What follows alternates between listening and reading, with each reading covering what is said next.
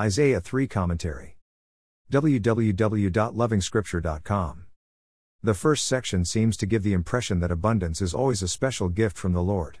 Because of Judah's sinfulness, the Lord threatens to withdraw both supply and support, justice and the means of justice, victory and the tools used to achieve victory, guidance and its providers, both leadership and the potential providers of leadership.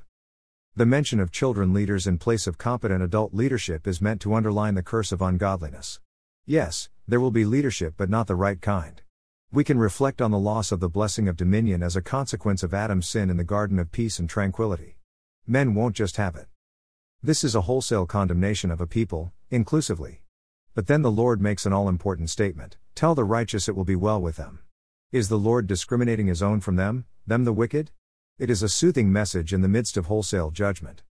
The women of Zion are haughty. But the time comes when the Lord brings it all to nothing. What we feel is great life isn't great at all. It comes at a huge cost. Again, the New Testament saint sits in a privileged position because we can look back at the many times when Jerusalem was scattered. When men gather to sin, the Lord moves in and scatters. The Creator God won't allow sinfulness in His world. The timing of everything is determined by the Creator God. The saint takes encouragement while the world is warned. More resources visit http://www.lovingscripture.com.